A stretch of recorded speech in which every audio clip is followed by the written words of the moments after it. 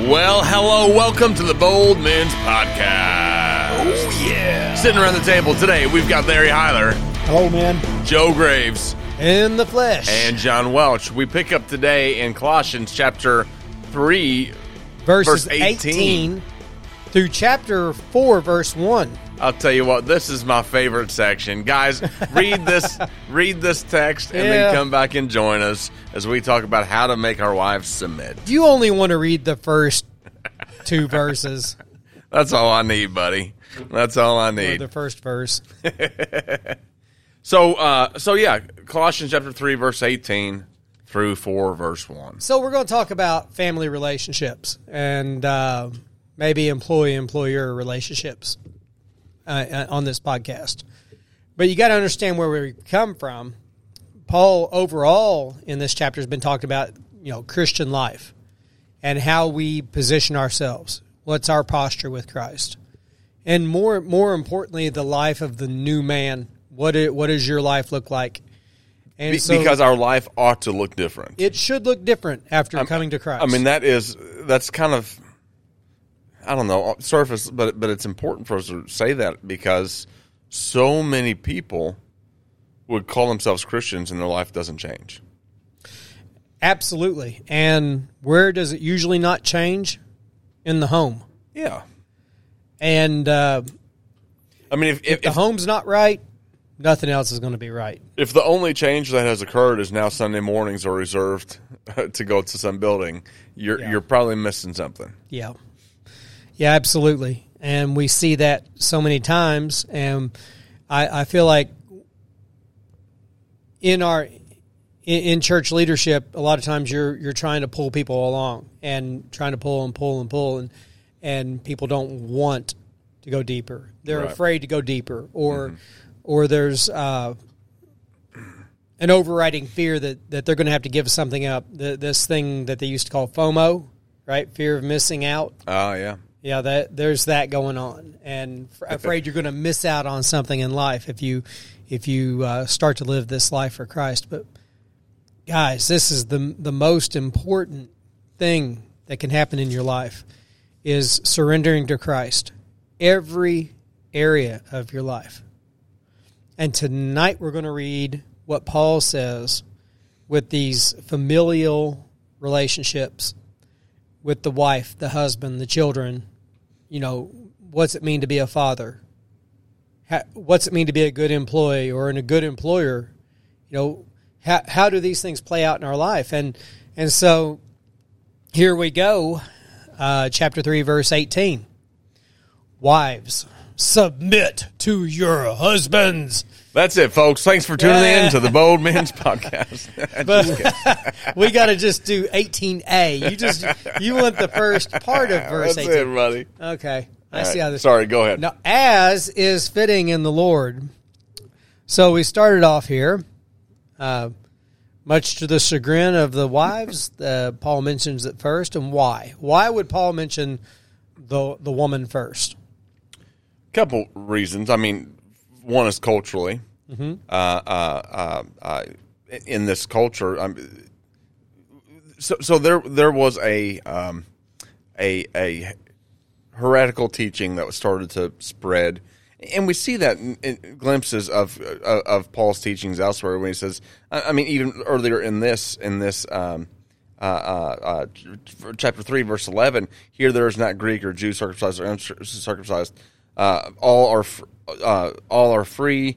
Christ is in all and is all. Elsewhere, Paul talks about being equal, right, co-heirs in Christ. But we see that culturally, in a society where it was male dominated, and women were not given the respect and the I would even say due. Subjugated. Right? Yeah, absolutely. So that's part of the situation here, and you had this revolt of some Christian women who were saying, "Hey, well, listen, the church is teaching, Christianity is teaching that we're now equal, right? Co-heirs with Christ." Yeah, and so that becomes problematic. So he's kind of setting that back here, and saying, "Well, hold on, there's still a God-structured order to the family and the home." I think that's an as it important was. statement, John, because I think it goes even beyond what you're saying, the cultural impact of the day. That is part of it. But I think also, if you go back to the Garden of Eden, who does God deal with first? He deals with the woman first. Yeah. Then he deals with the man. And I think Paul's following that same order. Perhaps, yeah. Just because there's several reflections to the Garden of Eden here in this book, in this particular pericope today. Yeah, yeah. So,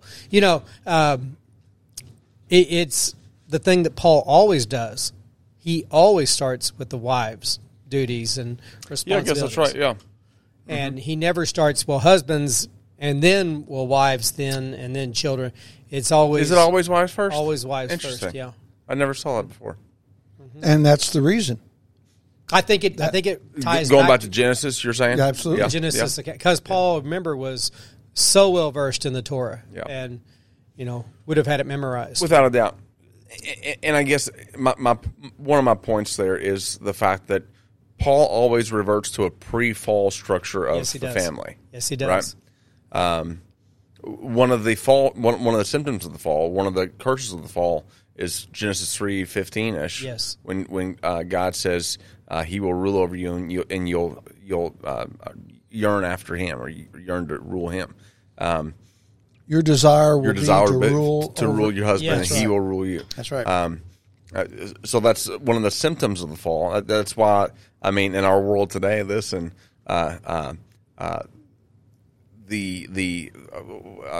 egalitarian movement is a very dangerous doctrine, teaching, Well, it's also an extreme twisting of Scripture. without a doubt. Yeah. You have to twist Scripture very, very delicately Yeah. to make that work. That's what that is, though. So we're preaching probably to the choir here, because all the guys listening are like, yeah, why submit to us? Yeah, right. So what's it mean to submit to your husband? That's maybe a bigger question. That word is a military phrase. It's a ranking, and God set that straight in Genesis. Mm-hmm. And Yeah, He did. And He doesn't. His word doesn't change.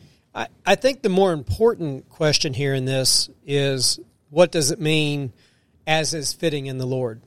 Aha! There's the key. I think we need to focus in on that at this point to really understand why the wife should be submitting to her husband. So, what does that phrase mean? It does not mean that you submit to your husband like your husband submits to God. He's not God. That's not what this is. Your husband's not God. That's Yes. right. And that's not the submission that Paul's talking about here. It's what's fitting to the Lord. And a lot of guys like to look at this like, well, I'm God says I am, unto me, like you're submitting, like me and you and John do to the Lord. We submit our entire being to Him. At least we should be trying to do that. That's not what this is saying. And this is also not saying, this also, guys, in that little first A, it says your own husband. There's a reason he put that in there. A lot of people think, well, you just submit to men. No. That's To your right. husband. Yeah. This doesn't refer to politics or government or church, or this is your own husband that God has ordained and made you one flesh with. Good points. And those are things that guys just gloss over and don't realize. This is why it's got so skewed between old school and what women look at as that S word, that submissive word. And my wife, I'm sure you guys' wives understand that their submission equals protection and love. That's right. And sacrifice. My wife knows she has that. Yeah. Yeah. Yeah, without And a that's doubt. what that means to me and to her. That's submission. She's safe. Yeah. One of the things here that as is fitting to the Lord means to me is that the woman is not necessary, even if the man's not worthy of being submitted to, if he's being a jackwagon, as we would say. I thought you was going to say something. I wouldn't say that. I'd say something else. Go ahead. That you're submitting to him out of reverence to the Lord, because that's what the Lord requires of a good wife. But what does that mean? It's a good question, You and see we what I'm have asking? to define those boundaries. Because it has been abused in the past. I mean, It has. in It the doesn't church mean that the world- woman stays in an abusive relationship. Right. Maybe he's just lost and needs guidance, and she submits to him as a man, so as to not turn him off to the Lord. Right. That doesn't mean that she stays in an abusive, hurtful relationship. Right. I think sometimes in today's world, women abuse that. Well, he's abusive. Well, maybe if he's hurting her, yeah. If he's hitting her, or if he's mental abuse or whatever. But just because he didn't like your cooking doesn't mean he's abusing you. Yeah, that's that's part of the. There's a lot of that snowflake thing going on. Well, yeah, the overreaction, overcorrection Yes. from the Me Too crap and all that feminism crap. Yes. But to submit to your husbands does not mean to allow yourself to be abusive That's or correct. abused or anything like that. And man, if you're abusing your wife, if you're domineering over her, if you're reigning over her with an iron fist, and you're saying submit, you suck. You're not doing it right. Absolutely. That's not And she will never. the godly way. She will never. No. So let's look at the husbands. If you have to say I'm the boss, You're not the boss. You're not. You're on the wrong train. Yeah, that's that's right. right. And you're Let's look at verse 19 because you mentioned husbands. Yeah. What they're doing. Let's see what Paul says. Husbands, love your wives and don't be bitter toward them. This is a truncated version of what Paul spells out in other areas, right? But he always tells the same thing. Husbands, love your wives. Why does it seems like a given, right? You should love your wife. Why does he spell that out every time? What do you say? Well, I say because we have a habit as men to become complacent. Okay. And if you become complacent in your marriage relationship, it looks a lot like an unloving person. Mm-hmm. Okay. Yeah, I like that. And really? That'll go. No, I mean, that'll go. Okay. Yeah, I feel like complacency is one of those things that has plagued men throughout humanity, right? Throughout all history. And we have to be willing to say, you know what, I have been complacent and I need to love my wife. And why do we get complacent sometimes? It says bitterness, right? Right down there, that woman, a lot of times she'll be bitter, right? She'll cause, her nagging will cause bitterness in the man, right? Right here, verse 19, it says, okay. yeah, don't be bitter toward them. Okay. What's yours say? Don't be harsh with them. Okay, yeah, don't be harsh, I'm don't with be you. bitter. That harshness can come because there's infighting in the relationship, Yeah. right? And so that infighting a lot of times causes us to pull back and to be complacent, and these problems start to arise. Paul's just striking at the heart of it really quickly here. There's better resources for this. I forget where it's at. I think in Ephesians, Paul goes into it with a little more depth. about what now? Sorry. About marriage relationships. He does. Well, Does it well, yeah. yeah, he has a lot more written down for this. But, and I should have that written down in my notes here, but I don't. Well, one of the things that stood out to me is I'm just kind of looking at husbands, love your wives. Do not be harsh with them. The word love there, of course, we talk about this a lot, that there are three different types of love that are used throughout the Bible. And there's some debate as to the validity of all this. But the word that's used there is a derivative of agape. Oh, yeah. And that's usually God's love, God's unconditional, undeserved. The Old Testament word, I like the Old Testament word. It's hesed. Said, I love it. Isn't that Yeah, good? That's good. And it's God's overwhelming blessing, his right? Yeah, his eternal. Yeah, that's a good word. Yeah, and so husbands, love your wives. And I think he's told that, Eugene, I can't remember the guy's name, love and respect guy. He says Paul tells us this because it's not natural. It's not normal. No. Love and respect, right? He says, husbands, love your wives, and wives, respect your husbands. Yep. And he tells us that because it's not natural to us. We need that reminder of you don't tell somebody to do what's normal to them. I don't say, Joe, don't forget to breathe today, because you're going to do that. You know what I mean? And that's what his premise is for his platform. But love your wives. That's agape, God's love, unconditional. It's not, and that's huge today, because the way we look at marriage in our society today, even within the church today, our love to our spouse is conditional. Yeah.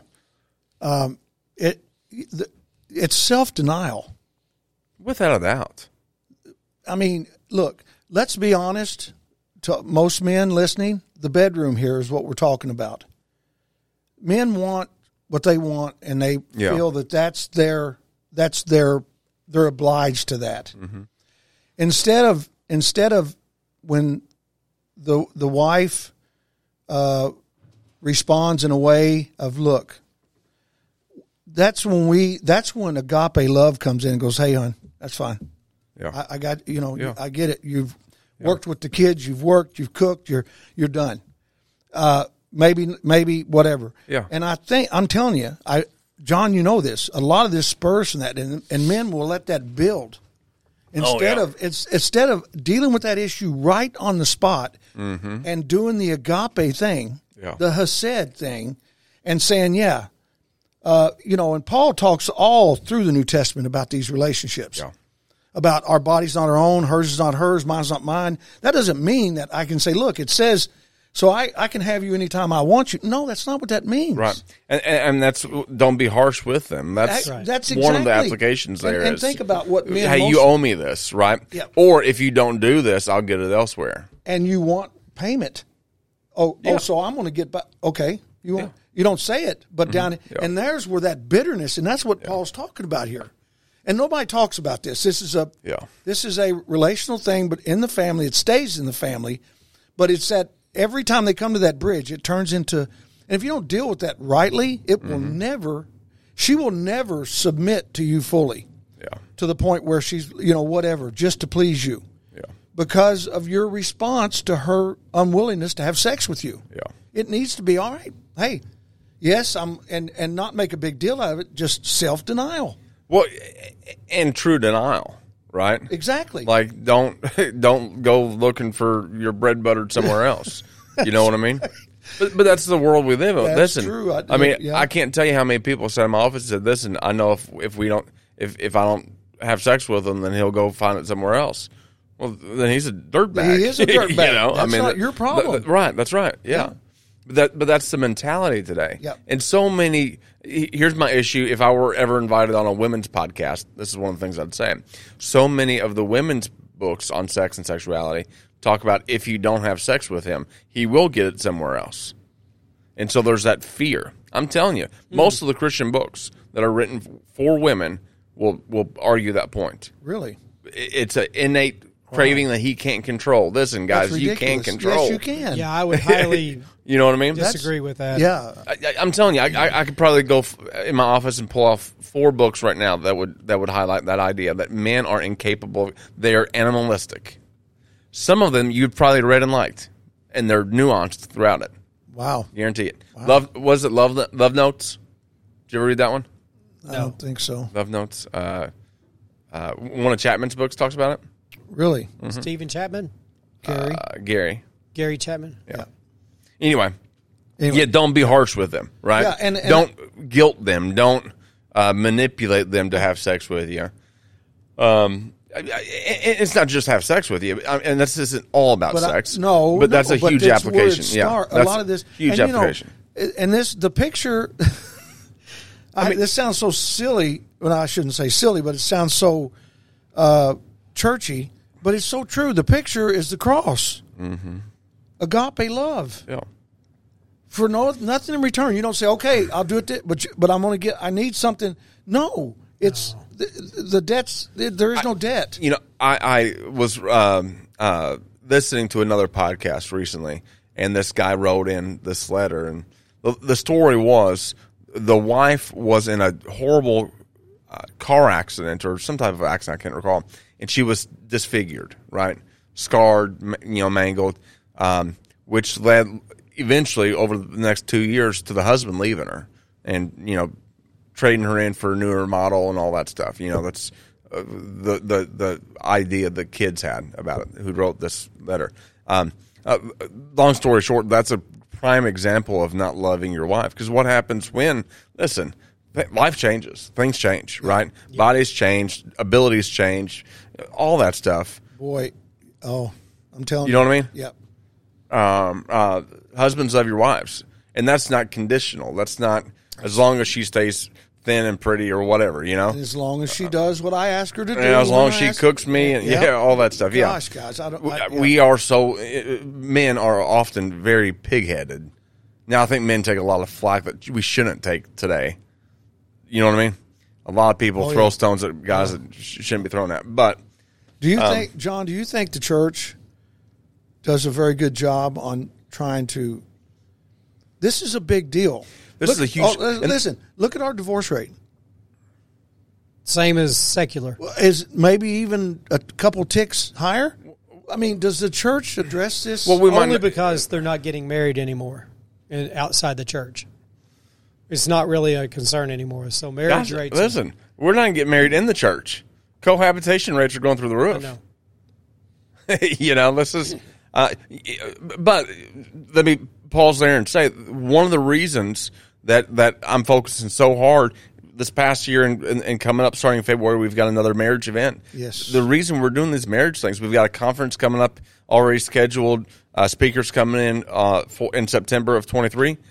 That's one of the reasons we're doing this is because it needs to be addressed. I mean, we don't talk about this stuff. And I'm telling you, guys, as uncomfortable as it can be, I'm shocked to know how many people who have been married 10, 15, 20 years to their spouse and have never had an honest conversation with their spouse about sex. Yep. How in the world? I know it. Yeah. To sit down and, actually have the conversation. Bizarre. Yeah, it is. And, What? No, we're good. I just didn't expect this conversation. Yeah, I'm sorry. This podcast. Yeah, well, here we go. The Holy Spirit's moving, Joe. Really, I want to say one more thing. Of course. The church is made up of families. That's right. That's how the church coexist or exist in this world. Well, if you take a family where the head mom and dad are not, on the same page with their, in life, don't tell me that you can serve God's church when things aren't good at home. I mean, you just can't, John. It's impossible. You might try, but it's half-hearted. It's not spirit-driven. And well, scripturally, it's what's done in the flesh. Exactly. And what's done in the flesh is going to be thrown in the fire. That's right. So, anyway, I know we're getting off. We have got off. No, that's okay. It's all good observations. I agree. Wives, love your husbands. Right? Submit as is fitting to the Lord, and then husbands, love your wives, and don't get harsh with them or bitter. Next relationship. All right. Now we're going to switch it. Verse 20. Children, obey your parents in everything, for this pleases the Lord. Now that's funny. Funny thing. Well, consider, wives, submit to your husbands as is fitting in the Lord. Children, obey your parents in everything, for this pleases the Lord. Okay. Whoa. Yep. That's a change, isn't it? That is a change. Yep. In everything. In everything? Yep. In everything. Mine says all things. All things, yep. So how does that play out when you may be a child? Maybe there's a younger audience here. Let's just say there's a teenager that has come to the Lord and the parents are not saved. Well, I think we've got to remember context here. Mm-hmm. Because this is written to a church. Sure. Right? And so the implication is this is written to children who are in homes that belong to the Lord and whose parents belong to the Lord. So let's make let's go on and bring that out, that we're not talking about that situation. Yeah. Now, if we were, there are some things you could say there. That, yes, you obey your parents, right? You do, unless it displeases the Lord. That's right. You know what I'm saying? Yeah. Maintain your faith. Obey. But obey them. Yeah, obey until you cannot obey and be obedient to the Lord. That's when right. you have to choose between two masters, you default to your ultimate master. That's right. But in this context, this Christian children growing up in Christian homes, obey your parents and everything, even when they're wrong. I love that. Even when they're wrong. Yeah, absolutely. I mean, you all are professional parents, right? I'm still an amateur parent, all right? Only when you eject them from your house do you become professional. So you all are professional. I'm sure you all were never wrong in your parenting. Right? Never. No. And we lead our children wrong, and you know what I mean? But our children are called. This is a huge thing. Our children are called to obey in everything, even when parents are wrong. Now, that's not sinful, but wrong. Does that make sense? You see the difference I'm making there? Yes. And that's huge, because look at our society today. We have a generation that doesn't know authority. This is largely authority. Understand authority. Yeah. If you don't understand authority, you'll never understand this passage right. And I think God, obviously, I was going to say almost something like God did a good job, as always, but he exercised that over his son. That's right. It's a perfect picture. Yeah. And what his son do? He submitted and he listened, and everything he told him he did. And that goes right down the line into our home. Even when it hurt. I love Hebrews 2:17. That's one of the passages that's been coming up a lot in our Life of Jesus study. Hebrews 2:17. I think it's 2:17. Maybe not. Hebrews somewhere. Somewhere in Hebrews it says that through his suffering he learned obedience. Yes, yeah. You're right. I mean, that's Yep. somewhere in Hebrews. Yeah, you know. Yeah. Approximate quote. Yeah. Somewhere. So children and everything, obey the Lord. This pleases the Lord. So why is obedience such a big, heavy hitter for the Lord? I think the majority of Christian life is obedience. Okay. It's just doing what's right, even when you don't feel like it. Mm-hmm. You know what I mean? There are days where I want to be unloving with my wife. There are days where she might do something that sets me off, and I want to be upset or angry or bitter toward her. But my command is not to be. So much of religion back in those days was about sacrifice. Sacrifice this to this God. Sacrifice this action. Don't, fasting and there was so much of this day and age that was geared towards sacrifice, when in reality the Lord really requires obedience. The sacrifice was made in Christ. Now, that's not to say we don't sacrifice in our daily lives as Christians, but it's saying that obedience trumps sacrifice in our lives. Be obedient no matter what. Yeah, I mean, in other words, like, to apply this to our day, don't follow your heart, right? It's such bad advice. Terrible advice. To follow your heart. That's bad advice. When you look at the temptations of Jesus, I've heard it said, don't doubt in the night what Jesus clearly said in the day. Or something like that. Don't doubt in the darkness what he clearly said in the light. Maybe that's the quote. I mean, be obedient. You're not always going to feel it. I love the story of Joseph in Genesis 39-ish. Yeah. I'm sure there are times where he felt rejected and alone. Right. But Moses writes 4 different times, the Lord was with him. The Lord was with him. As a reminder, I think, to us in those dark nights, the Lord's with him. Even though you might not feel it, the Lord's there. So, obedience is key. So, after the children, he deals with fathers in verse 21. Fathers, do not exasperate your children so that they won't become discouraged. There's the next key in the relationship. It just reminded me what today's lesson on the 3 Gospels of the Father looking down upon the Son and said, "This is my Son who I delight in." Mm-hmm. All 3, not John's, I think the only one doesn't have it, but I wrote all my kids on a thread this morning. Words are powerful. Yeah. Even from the father, obviously, but from a father to a child. Words can destroy in a heartbeat, or they can build up when a kid is in a place that you don't even know where they're at. And I stopped right there after I finished that this morning, and I wrote all of them a general letter and said, "Listen, I know I don't say this enough, but I'm proud of you. I love you, and I delight in you. So, and they've all got, but this is so powerful. Words are so powerful. Yeah. I mean, probably we probably do the wrong words way outweigh the right words.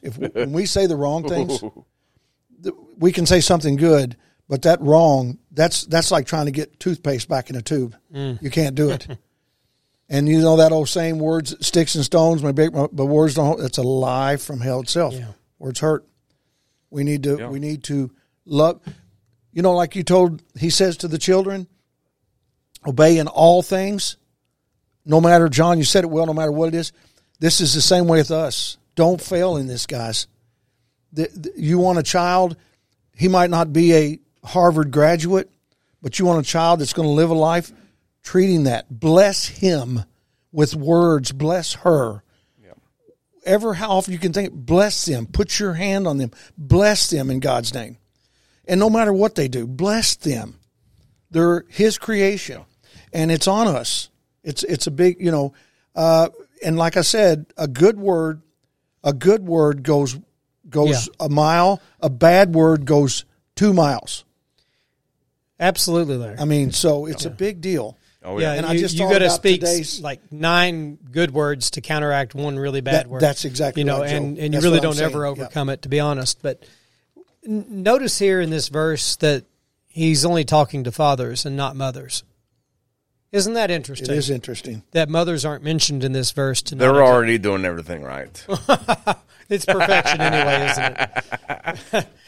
I found it interesting what Paul doesn't say here as much as what he does say here.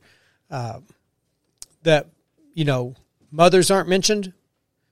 And maybe that's because mothers aren't exasperating their kids as much as fathers can. Mothers are nurturers. They're Fathers more, are they're authoritarian. You just answered we that, have a habit, I think, of overstepping that sometimes, especially when things are going sideways and there's pudding on the wall and the dog's barking and everything's going to pot and your relationships iffy anyway because you're not loving your wife like you should and all of a sudden you got a harsh word. You got, Do you feel like get to your room. Do you feel like he's poking at you? Huh? I'm not poking you, I promise. John, Larry. it hurts so deep. And so before you know it, you've said some stuff you regret to your children. And so I think a really good piece of advice is shut your mouth, remove yourself from the situation, and pray. And don't say something you'll regret, especially to your little ones and to your wife. Yeah. Those relationships are priceless, and God's put those people in your life so that you can rule your household well. And you don't want to destroy that in an angry moment. Mm-hmm. And when you fail, apologize. Oh, Say you're sorry. oh yeah. Because I failed in my relationships Oh, on multiple occasions, and it was a heartfelt apology always. And sometimes, I mean, that's somewhat suffering, right? Like that can be hurtful. That can be terrible. Speaking of, Hebrews 5:8, as our producer pointed out to me, Hebrews 5:8 is how Jesus learned close. obedience. Yeah. So thanks, producer. Now, on to the next section. Verses, 22 through verse 4:1. The translations say slave and master relationships. Bondservants. But what are we really talking about here in today's lingo? Because you don't see those. Yeah, employers, employee. It's more of that situation. So we'll read verse 22 through 4:1. I'll just go on and read it. Slaves, obey your human masters in everything. Don't work only while being watched as people pleasers. As people pleasers, but work wholeheartedly, fearing the Lord. Whatever you do, do it from the heart as something done to the Lord and not for people, knowing that you will receive the reward of an inheritance from the Lord. You serve the Lord Christ, for the wrongdoer will be paid back for whatever wrong he has done, and there is no favoritism. Masters, deal with your slaves justly and fairly, since you know that you too have a master in heaven. Okay? I mean, that really, to summarize, how you work is worship, right? It is. How you conduct your life in general That's hard. is worship. That's hard to believe, but that's exactly what it is. Yeah. When I was in college, I worked at Ruby Tuesday, and there was a guy that came in, and he was a busboy, and he had just been fired from. He said, "Best job I ever had." And I said, "Where'd you work?" He worked at Smoky Mountain Knife Works. You ever been there? Of course you have. So he worked there. He got fired from there. He worked there for 3 days, and for 2 days he slept in the closet. Oh, and no. the third day he got fired. And he's like, "Man, that was the best job I've ever had." I said, "Well, you didn't keep it, you know." Well, yeah, because you were sleeping while you. Yeah.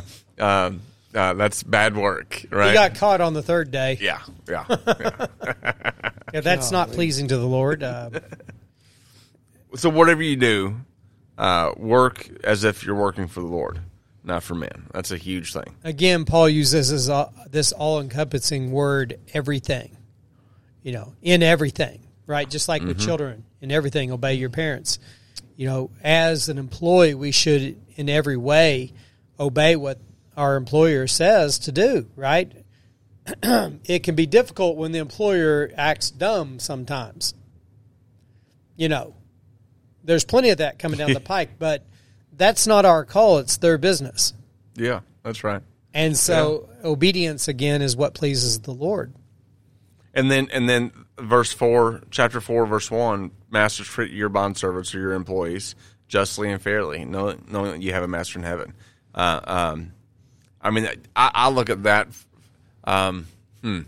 Well, yeah, I'll tell you. So sometimes we have this tendency, if we're in an employee or employer situation where we want to hire people for as cheap as possible. Maybe you've been in that experience and all that. I'll never forget sitting at a table with a guy, a minister at a different church, and he was bragging about how he had fired one of his staff members and hired 2 staff members for the price that he had fired the one guy for. And he's like, "Yeah, I got them dirt cheap." And I remember looking at him saying, "Are you proud of that?" Surely not, right? Is he getting twice the work? Probably not. Well, he might be, but it wasn't fair and just. Is my point. What he hired these guys, like they were desperate for a job or whatever. He will probably end up chasing those 2 guys more than he did that one. Well, maybe, yeah.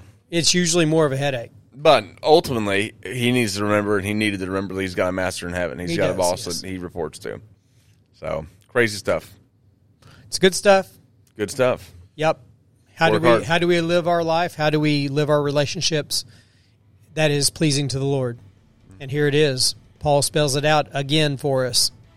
So, guys, I appreciate you all listening this week, and you know, take care. Hey, go home and tell your wife to submit. I'm just kidding. I'm kidding. Wow, that was a mental smack to the head to John Welch. We'll see you next time on the Bold Men's Podcast.